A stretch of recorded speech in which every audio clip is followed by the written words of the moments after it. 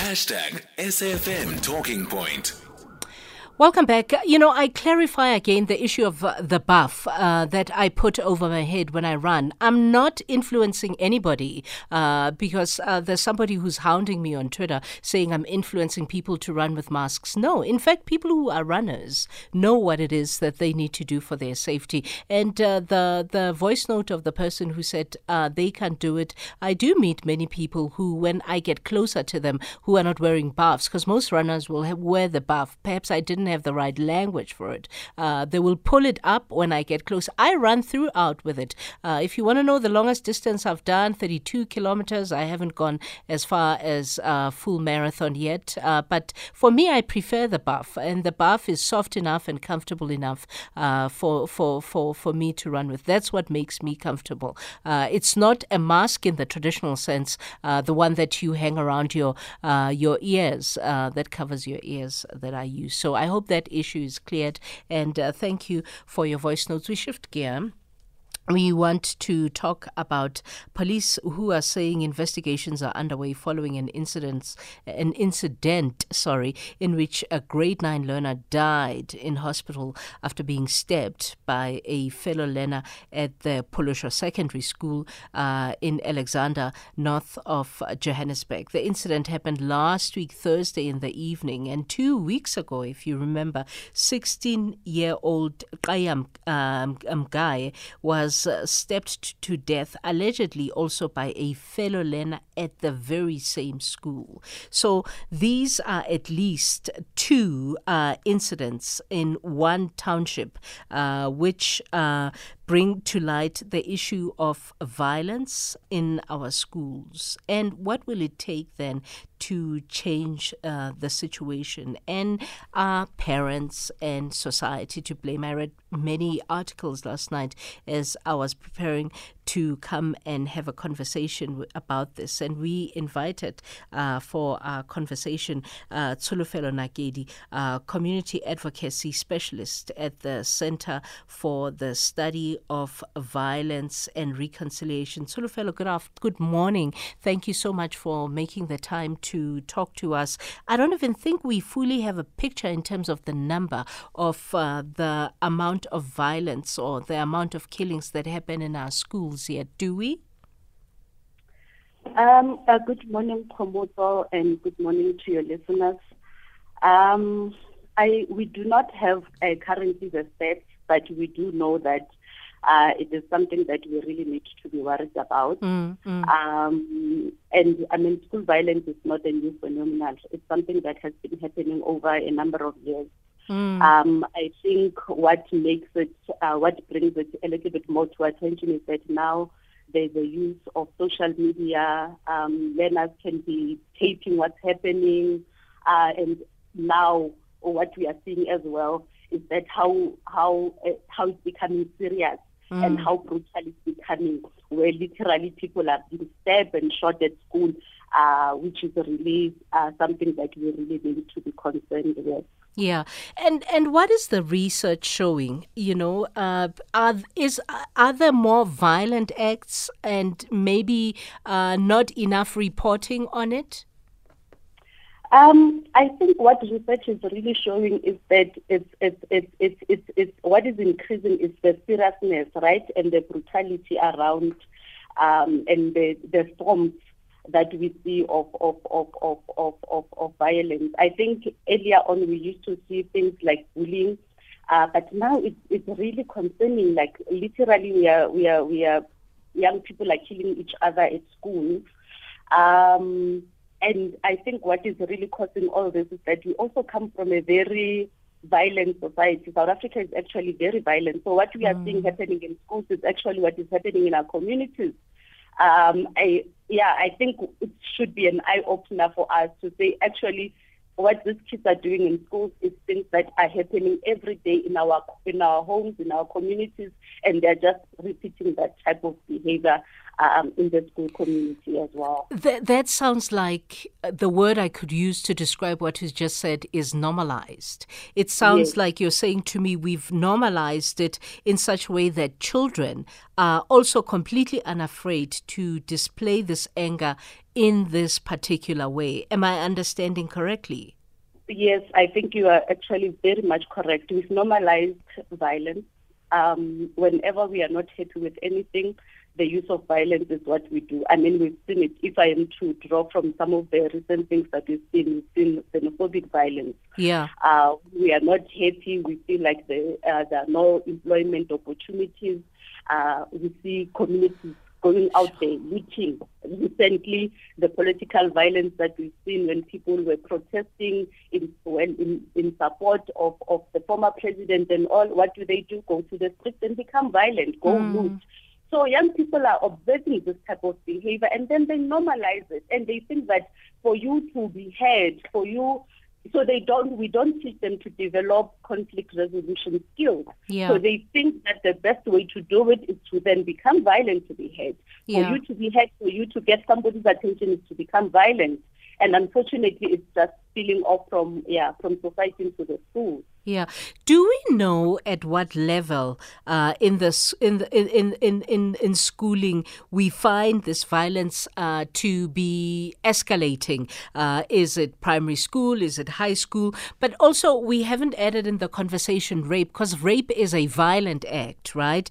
Do we find rape cases as well becoming widespread in schools? Well, at the level, I think at the moment, there is data that's coming out. It's not showing any difference between the violence that is happening at primary level and that is happening at high school. So both at primary and high school level, there is seriously high levels of violence. However, we've seen the extreme forms that we see displayed more for older learners, right? So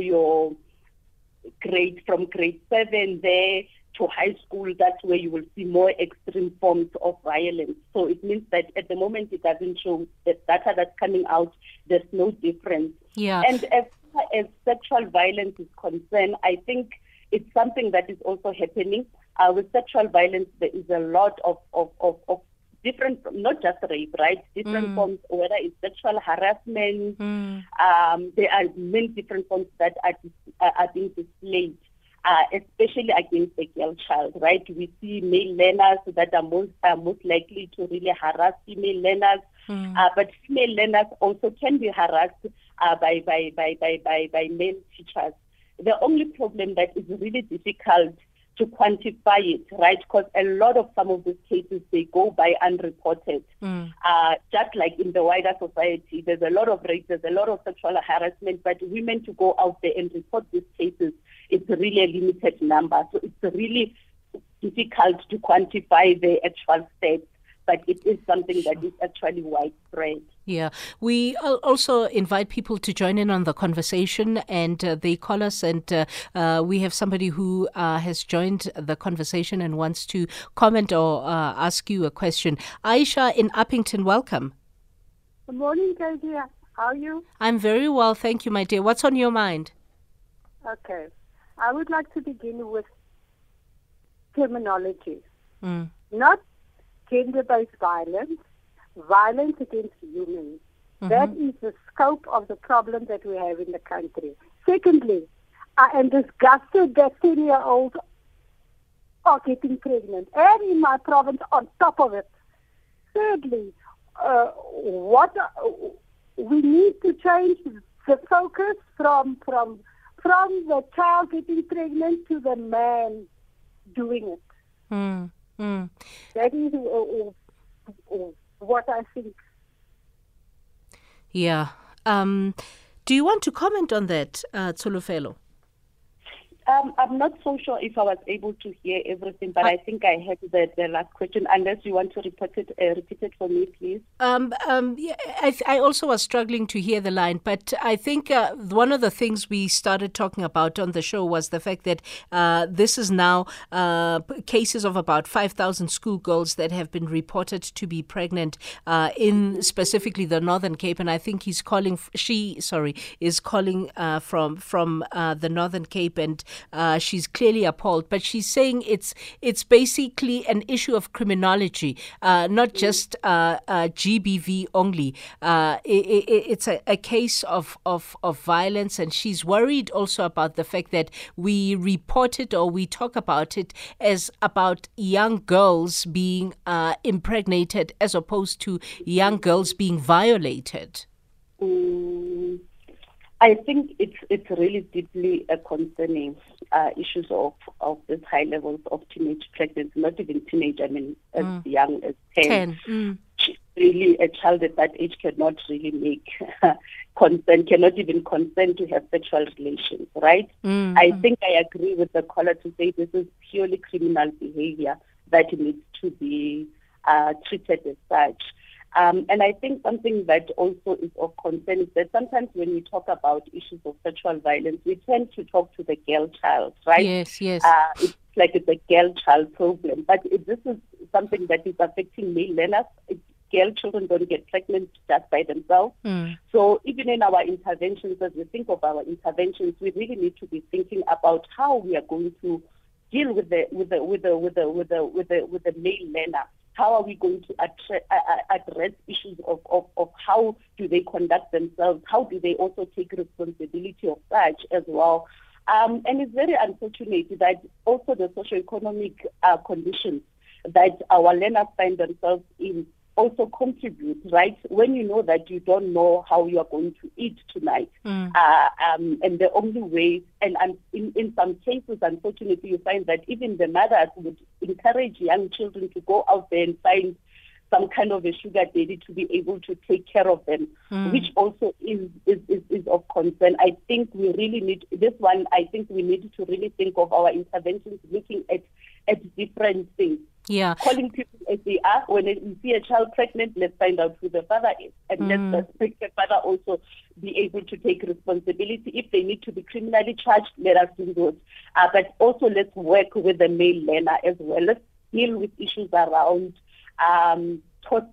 toxic masculinity, and we see ways in which we can address this. I really think, it is something that is serious and that we really need to look at. On the flip side, I find it very, very interesting and peculiar, if you may, Tsholofelo, that people almost exclusively and only mostly blame COVID, because I suppose the reportage of these pregnancies, particularly for girl children, is largely reported from ages from year 2020 April, which was after COVID, to date. What does your research say in relation to particularly rape, violence against girl children? Is it something limited to around this time of COVID, or is it a problem that we generally have had? It's a problem that is generally had through the interventions that we've had working with schools. This is something that has been coming up all along. Maybe now that there's COVID, we want to find, but I don't think it's COVID related. It's something that has been happening over the number of years. I think if we can even ask the department to give some of the stats, it will be very surprised that this is not a new phenomenon. This has been happening over a number of years. And then there is also blame. The blame game is played a lot by people who say the education department is the one that has to take blame for these incidents. What is the role of parents and the role of wider society? For example, you just said to me now, if somebody sees a 10-year-old pregnant in a community, somebody has to know who the father of that child is. And, a society has to find a way to make them be criminally charged or liable in one way or another. Who should take responsibility or blame for this situation?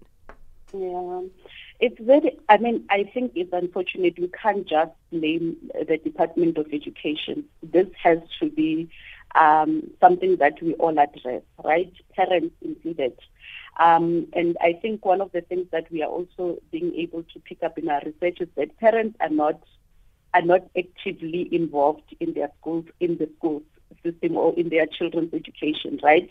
The only time you will see a parent is if a child fails the school year. And that's when they will come into the school to try and find out what has happened. But on the day-to-day, parents are not involved. So with this, I think it needs to be a holistic approach. We need to really work with the parents and also be able to give the parents also parenting skills. So unfortunately, when you become a parent, children don't come with a manual, right? A lot of parenting you learn as you do. And unfortunately, if you've never had positive parenting, you are most likely to also repeat the same thing. So in the interventions, I think we also need to look at issues of positive parenting, on how parents can really deal with some of these issues.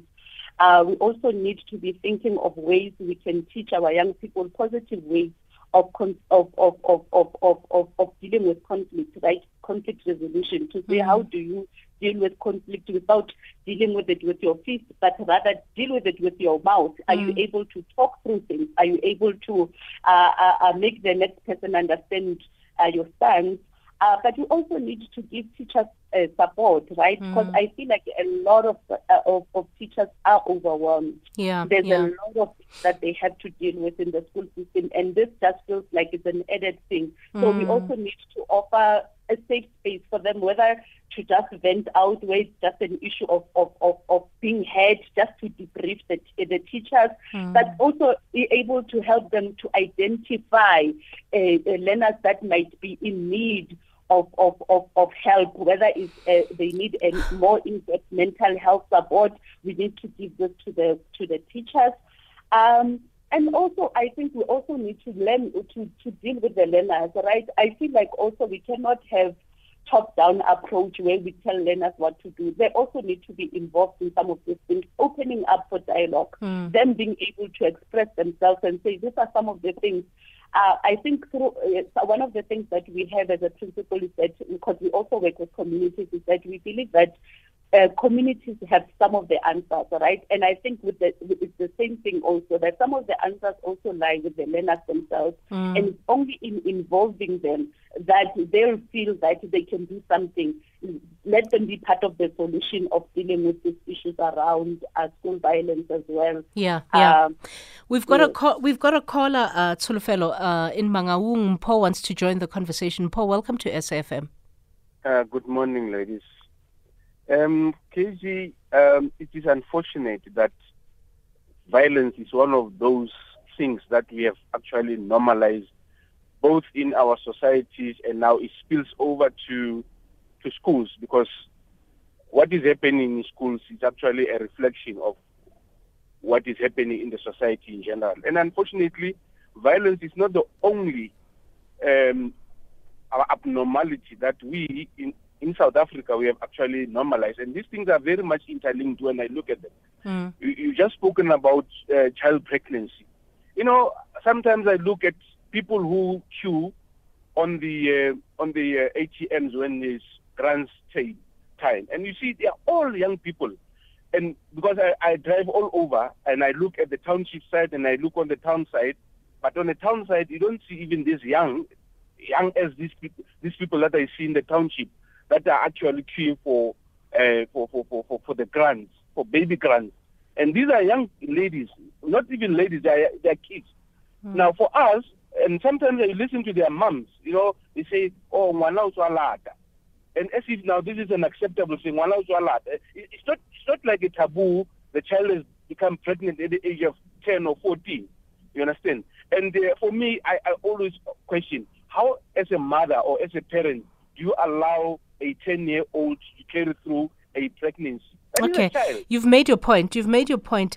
I wanna come back to you, Tsholofelo, and talk about whether or not in the research that you do, whether you found anywhere around the world, whether there's programs that we in South Africa can introduce in schools or find a way to introduce in communities that can sort of, give an intervention and have those be shown to work in some places or some countries. What are other countries that have faced similar violent problems, perhaps in schools? What have they done to turn it around?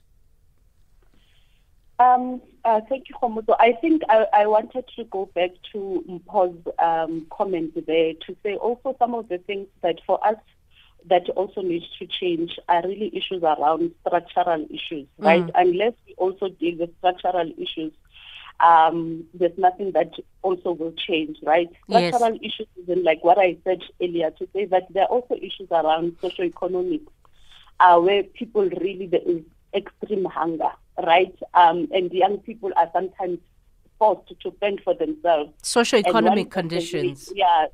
And some of the ways they do is to also have this phenomenon of having like a sugar daddy or somebody to take care of. So unless we also deal with those deep-rooted issues around structural issues that need to change, that's why you won't see it in affluent areas. You will see it in places where you find people are vulnerable, that you will see some of these things as well. Going back to what you were saying as well, I think some of the things I had begun to speak about really, it's really having things like around parental support, working with teachers, supporting teachers, opening things, having like indabas for learners or some kind of dialogues where learners can really talk about some of the things and bring their own solutions as well. But also have this peer-to-peer support, right? Because if a learner is going through something at school, they are more likely to talk to somebody their age group than to talk to somebody than to talk to an adult. So also empowering young people with skills to be able to contain some of the things that the learners do. Also having like your social workers or psychologists being involved in the school setting. And unfortunately, we don't sometimes have this thing happen, having mental health professionals in our schools. You see them more in affluent schools, but we actually need them, right? Because sometimes learners are going through so much, right? So for us, we'll just be seeing a stepping incident, but it could have been stopped somewhere if they had somebody who really could support them, who they really could talk to about some of the things that they are going through. And really talking about issues around conflict resolution, giving them skills around conflict resolution, but also to work with schools themselves and schools management teams around having a school safety policies, school safety plans of how do we deal with issues of safety in our particular schools, because not all the schools are the same. So the school management teams can be the ones that really can, including the school governing bodies, can be the ones that can give guidance on how to deal with issues of violence at each particular school. Yeah, we'll leave it there because, the time just flew away. But thank you for making the time to share information. Tsholofelo Nakedi is the Community Advocacy Specialist at the Center for the Study of Violence and Reconciliation as we deal with the issue of violence in our schools. It's 11:01. It's time for the news and Musa standing by.